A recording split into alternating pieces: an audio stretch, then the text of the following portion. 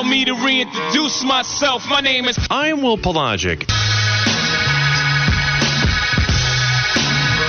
The intro makes me want to run through a brick wall, partly because public service announcement is a great instrumental, partly because I'm Will Pelagic is some of the best words uttered on these airwaves. He's in the studio right now, Charlotte FC play-by-play announcer, and I put here on the segment because I wasn't sure, I put may or may not have blue hair. I will tell you he does not have blue hair, but he does have the blue dye. And I think what we've decided on is that we are going to put out a video on social media and that we are going to dye his hair then, because the audible medium maybe not lending itself to dyeing the hair on air. Like we tried to figure this out, but this is ultimately what we decided on, Willie. I think that's fair. And I think it allows an opportunity for the people to see it, to have a visual seeing of it done. And I can tell you right now, I'm really scared. You've got the bottles right here, and we have 2 bottles of Punky Color hairspray and 1 bottle of L'Oreal Colorista blue hairspray. So I'm ready for it, man. And what I love about Willie P is that you felt the need to buy 3 separate bottles, so we each had a bottle at our disposal. Of course. Well, I bought 2 big bottles for the 2 of you, and I bought a little bottle for Itty Bitty Fitty. Wow. Wow, that's cold. No, that actually is a lot of skill. Knowing that you're about to get your hair dyed and still throwing insults and good ones at that. That is the Willie P that I want in the studio. And we have all 3 our own separate bottles. I'm excited to do it. And just real quickly, just to focus on this once more, we were battling for this, Willie. I was ready to fight. I brought out the gloves. I was ready to fight Will Kunkel on Queen City News. No, Will, okay? I was with Willie in the moment, on the sideline of Spectrum Center talking to P.J. Washington. It's all Sam Farber's fault, really.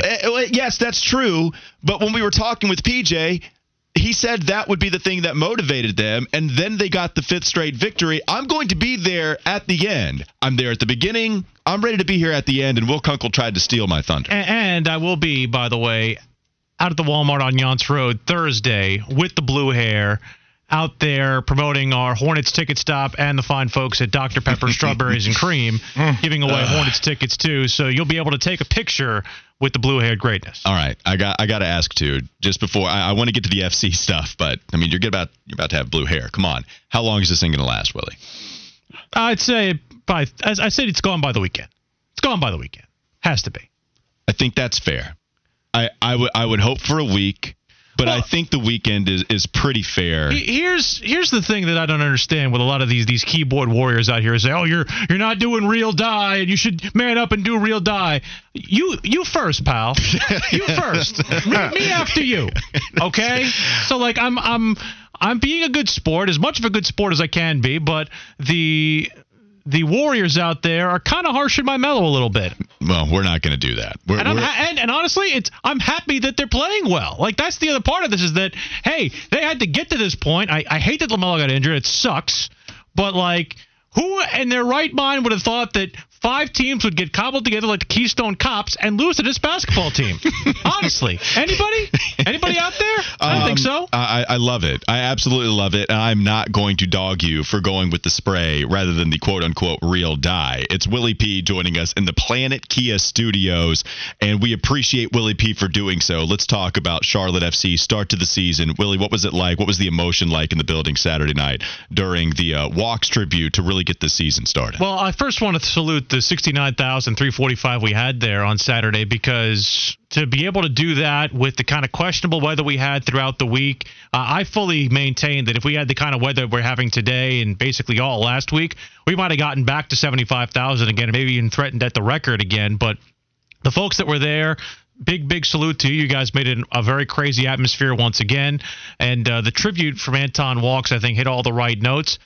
I just don't know whether or not that tribute negatively affected the team, because it did come out a little bit tentative, and I think that permeated throughout the entirety of the match.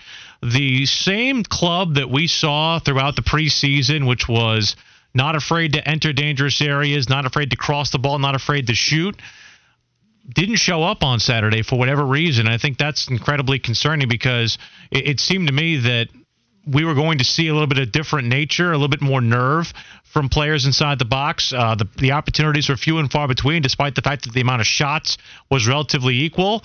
And unfortunately, an untidy clearance from Karol Swiderski allows the lone goal of the game to go by the wayside, and Charlotte FC, instead of picking up 1 point in the opening match, has to settle for 0. Well, and you mentioned just the mood surrounding the team. How much did the players on the roster talk about that, the coaching staff? I mean, did they discuss just how it felt like a different mood rather than what everybody kind of expected them to come in with? I think they all kind of took that loss, especially personally, because they want to be able to reward the crowd. And even Christian Latanzio said, I'm not trying to sound doom and gloom here, but you definitely got the sense that this is one they really wanted to get, and not just for the fans, but for Anton specifically. And I think that's part of their drilling this week is that, and I was out training earlier today. The mood was light. The mood was airy. So it's not as if they've carried that into this week, but I think they'll be all business this week because I feel like getting over that hurdle, getting over that emotion of playing their first game without their fallen star, I think is something they needed to get through. Willie P., we know Charlotte and Atlanta, they're rivals in a lot of sports. We talk about football, Panthers, Falcons, Hornets, Hawks. But is this a rivalry that can reach the levels of those, or are they already there? And is Atlanta going to be Charlotte's rival if they're not already? I think they are. I think the fact that those two teams split the two games a year ago, and we'll see next week when they come up here just how much of a crowd they'll bring. They brought a lot of people the first time around when they came up here, and Charlotte FC got a 1-0 win on a Olympico by Jordi Alcivar. That was a real great moment and one of the seminal moments of the inaugural season. And I think it was also an arrival moment because Atlanta is looked at as kind of that one expansion club that kind of got it right off the bat. They won a championship in their second season, so they have become for a lot of teams a model to follow. They've kind of fallen back a bit over the course of the last couple of seasons, but they seem primed for a resurgence. They had a come-from-behind victory in their opening contest with 2 goals in added time with Thiago Almada. But I think next week when we see that matchup after Charlotte FC takes care of their St. Louis matchup, I think it'll be very interesting to see how much of that crowd comes up 85, and also in turn how many Charlotte FC fans make the trip down to Atlanta as well, because that's going to be a rivalry. I think Nashville has kind of checked in and looked in on Charlotte also after they had the one matchup last year. They're now in the Eastern Conference, so we'll get a home and home with them. So I think those two are the ones you look at, but there's other teams too as well. Red Bulls is one that I think kind of comes up too as well because they've played a bunch of games. I think a lot of times geography, we might be trying to force geography to happen a little bit, but I think it comes down with as more history gets laid down and which games become more intense.